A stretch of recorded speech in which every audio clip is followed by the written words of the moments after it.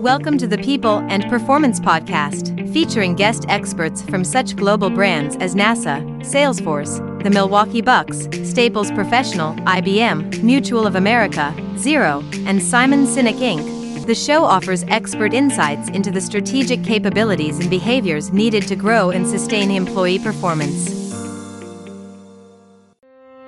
Welcome to another episode of the People and Performance Podcast. This is your co-host Bill Banham. Chris Bueling is away today. My guest today is the awesome Josh Siegel. Yes, that Josh Siegel, listeners. He was a guest all the way back in season 1, I believe, and he's back with us to share more wisdom. Josh is a multi-time head of people for some of Canada's most successful scale-up tech companies. He's currently operating as a fractional chief people officer, advisor, investor, and speaker, empowering organizations to build sustainable, high-performance cultures. Josh possesses a deep love for coaching, mentoring, education, and I should add dogs. And for all those qualities, in the boardroom or in the classroom, he feels that it is his purpose to help those around him to unleash their full potential. When not leading people and culture teams, Josh has a deep passion for the martial arts, yoga, reading, and spending time with his amazing wife.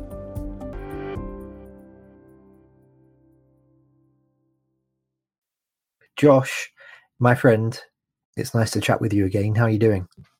Bill Banham, it's good to be back, brother. Although I am very, very disappointed we don't have Chris as well. What's going on? He didn't want to be part of this conversation? Well, it's because this is a last-minute interview and Chris doesn't know about it, listeners. A surprise for him. Well, hello, Chris. I miss you deeply, but I guess Bill will do today.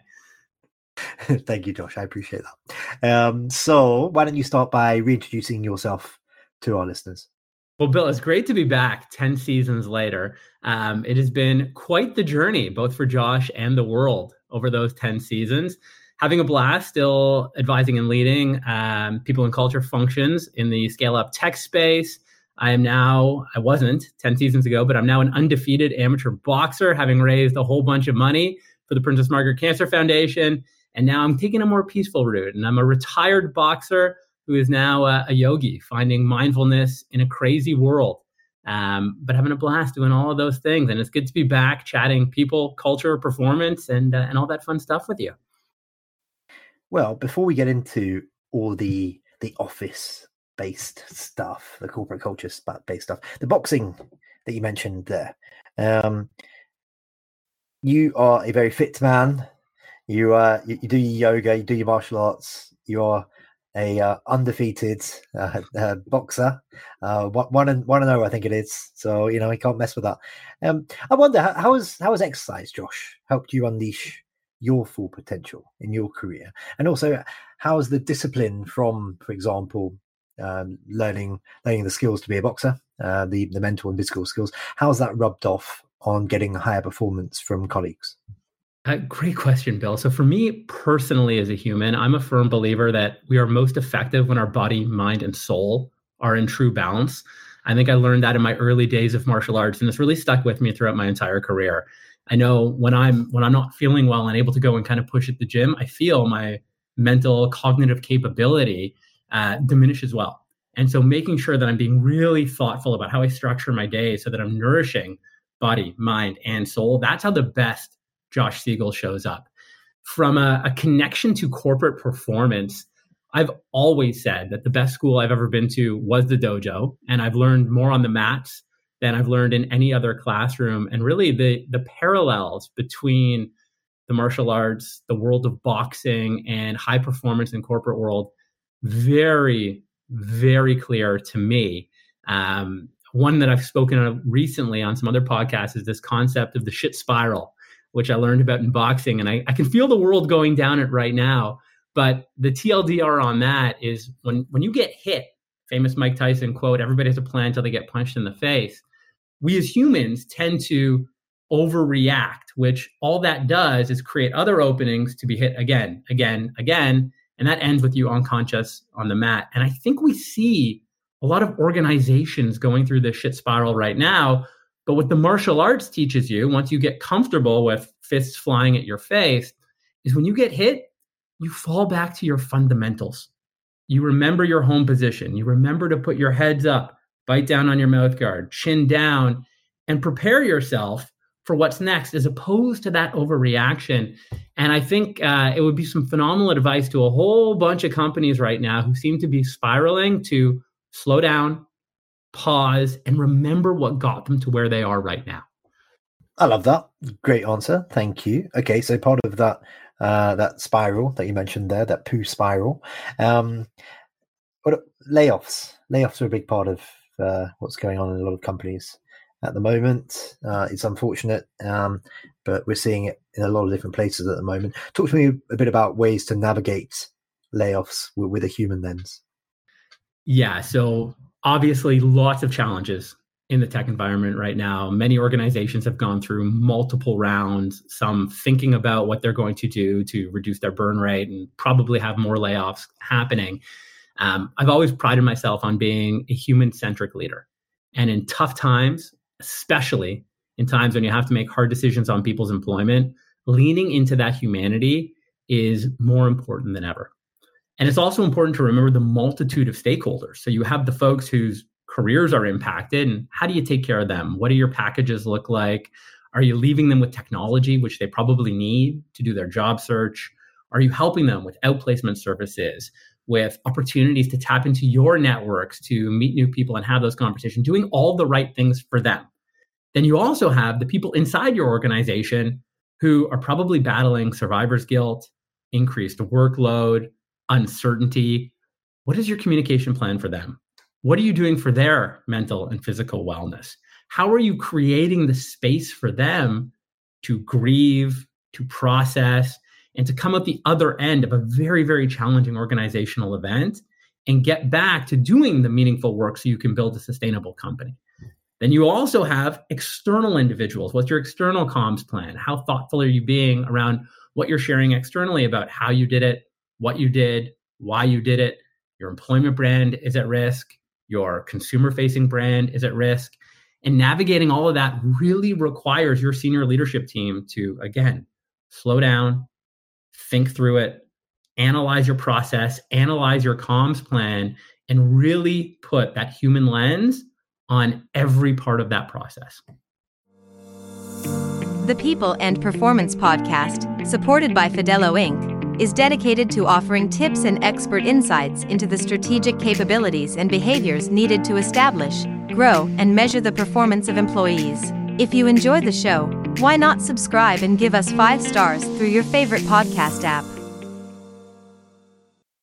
Okay, I want to continue the conversation around the same lines for a moment. You were keen to talk to me today about what you called, I love this term, navigating a polycrisis.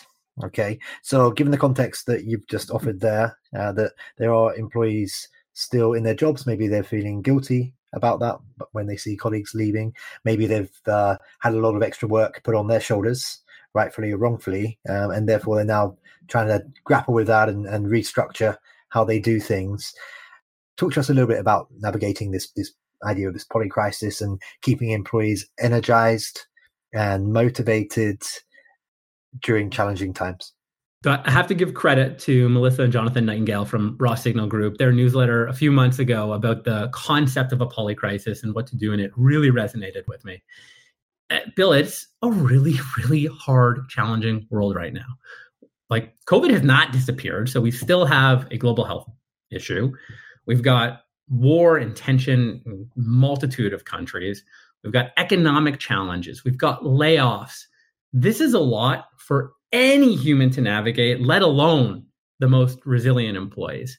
So thinking as a leader, how are we creating space for people? What are the expectations we're driving down? What are the practices that we're putting in our company that allows people to recharge, to be able to face the next day? There's big things you can do, but there's also really tiny things. One thing that we were really persistent on doing at 7 Shifts was the concept of Google Speedy Meetings and a no meeting day within the week. Speedy Meetings, it's a simple switch. You flick in Google, but instead of having back to back 30-minute meetings, those meetings are 25 minutes. And you have 5 minutes to pour some water, stretch your legs, hug your loved one, call somebody that needs a call, just to be human. And as leaders, what are the practices we're putting in place in our organizations to get emotions on the table and create the necessary space for the humans to work through them? And it's so important. We're working with humans, not robots. And when all this stuff is going on in our world, humans have to process it or we can't do our best work. Do you think, Josh, that as a result of the pandemic, leaders are more human generally in your experience from folks that you've worked with, or you've got lots of peers in the industry? You are a very well connected man, so you have lots of conversations. Do you think that leaders are better at being human? They are better at being more authentic. They are better at having conversations, being empathetic now in 2024 compared to, say, end of 2019? I think there's more openness about the importance of it and the fact that we need to do it. The challenge now, Bill, is leaders are tired. We've gone through so much over the past 4 or 5 years. There's not necessarily a light at the end of the tunnel. So you've got burnt out leaders leading burnt out people. And although they might rationally and pragmatically understand the importance of all of these things, when you don't have the energy to bring to the table to create the space and do the right things, it's pretty easy to fall back to your bad habits and the norms. I also think we have a lot of CEOs and founders who just want to ignore the noise and push forward and do what they need to do for their companies. But newsflash, it's impossible because we have humans with hearts and minds and souls, and we have to try to bring them with us on that journey. It's the same thing in the fight game. We talked about martial arts at the beginning. You make bad decisions when you're tired. And there are a whole heck of a lot of tired people out there, Bill. Josh, you and I reconnected a couple of weeks ago. Shot each other a couple of messages, said, "How you doing? Gorgeous. I'm okay. Thanks. Handsome. How are you?" That kind of thing. We had a bit of a chit chat, I think, last week, and then we got to recording here. One other thing we spoke about last time was I said, "Josh, I'm involved now, along with Chris Bjorling, in the organization of the Disrupt Buffalo chapter. We've got an event happening in a beer hall on April 11th. Do you want to get involved?" And you were like, "Yeah, Bill, let's do it." So you're going to be coming down all the way down from Toronto to beautiful Buffalo, April 11th, and you're going to be doing a talk. It's your second talk at a Disrupt Buffalo event. I've seen the previous talk. It was wicked awesome. So you've got a very high bar to live up to, Mr. Siegel. Can you maybe take a minute or two now and tease our listeners with what you'll be addressing as part of your talk and maybe some of the hoped for learning outcomes? Well, I kind of want to do a rock impersonation. Finally, Josh is coming back to Buffalo. I don't know if you know, Bill, but earlier in my career, when I worked for an organization called Real Matters, we had a massive office in Larkinville in Buffalo, and I spent a ton of time there. So Buffalo is a city near and dear to my heart. I love the people there. I love the city there. My wife loves shopping there, which is another problem altogether. But I am fired up to come back to Disrupt HR Buffalo. And no surprise, we're going to talk about what we've been chatting about on this pod so far. There is a polycrisis going on. We've got unbelievably tired and worn out HR professionals, leaders, and employees. And I'm going to share what will probably be an overly simplistic framework on some key things for HR leaders to be thinking about on how to navigate and work through the exhaustion, and just some simple tactical takeaways on how we as HR leaders can help navigate this polycrisis. And he's going to do all of this, listeners, in 5 minutes, 20 slides, 15 seconds per slide. Chris and I and the rest of the Buffalo organizers are pretty mean. We will automate these slides, so it ends up being exactly 5 minutes, but he's going to be wicked awesome at it. So if you are in the Buffalo Niagara area in the middle of April and you're thinking, what can I do with my week? What could make it so perfect and amazing? Well, the answer is to join us on April 11th. Downtown. It's the Hofbrau House, Buffalo, and it's going to be an evening event. I think it kicks off about 5:30, and it goes on for a few hours, probably followed by drinks somewhere else. You'll have an awesome time. There'll be lots of us there, and you should come along. Josh, next couple of questions I want to ask of you, my friend, are questions that we ask of all of our guests on the People and Performance podcast these days. When you came on before, we didn't have these two standard questions that we ask of folks, but now we do. So they're new to you. The first one goes as follows. In 1 minute or less, can you share one piece of advice or some direction that you were given by a mentor, a leader, or a colleague that inspired you to perform at a higher level in your career? Absolutely. And for that one, well, great question. A great addition to the pod. So kudos on you on having some great questions.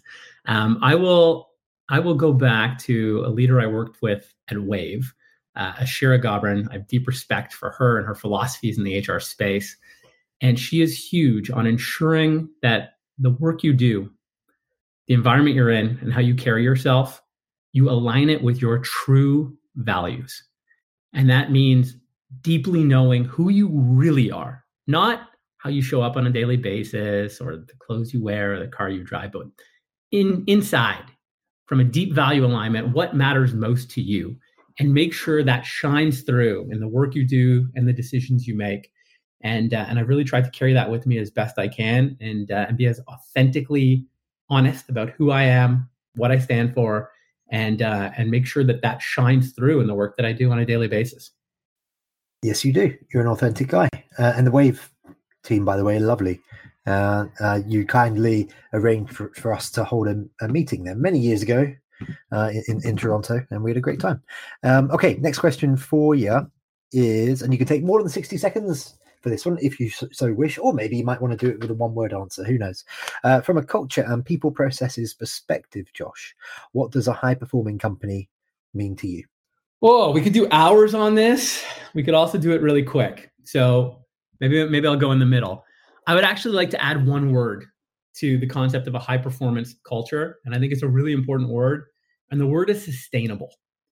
You see, a lot of organizations think big consulting, and they do the burn and churn culture, where we're going to work you 7 days a week, 12 hours a day, maximize everything we get out of you. It'll drive high performance in the short term, and then you'll leave and you'll go off and do something different, but we've milked you dry for every ounce of performance we can get out of you. I would never want to work in an organization like that, nor would I want to build a culture like that.